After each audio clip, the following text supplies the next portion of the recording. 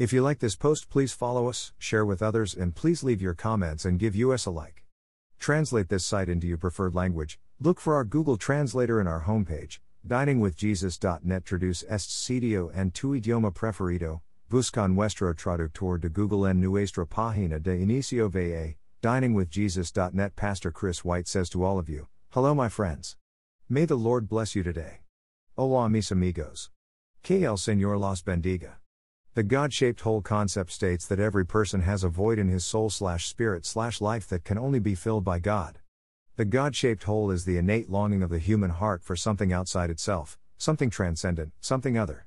Ecclesiastes 3:11 refers to God's placing of eternity in man's heart. God made humanity for his eternal purpose, and only God can fulfill our desire for eternity. All religion is based on the innate desire to connect with God. This desire can only be fulfilled by God, and therefore can be likened to a God-shaped hole. The problem, though, is that humanity ignores this hole or attempts to fill it with things other than God.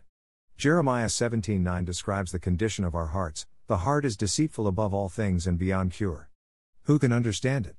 Solomon reiterates the same concept. The hearts of men, moreover, are full of evil, and there is madness in their hearts while they live. Ecclesiastes 9:3. The New Testament concurs, the sinful mind is hostile to God. It does not submit to God's law, nor can it do so. Romans 8:7. Romans 1:18-22 describes humanity ignoring what can be known about God, including presumably the God-shaped hole, and instead worshipping anything and everything other than God. Sadly, too many spend their lives looking for something other than God to fill their longing for meaning, business, family, sports, etc. But in pursuing these things that are not eternal, they remain unfulfilled and wonder why their lives never seem satisfactory.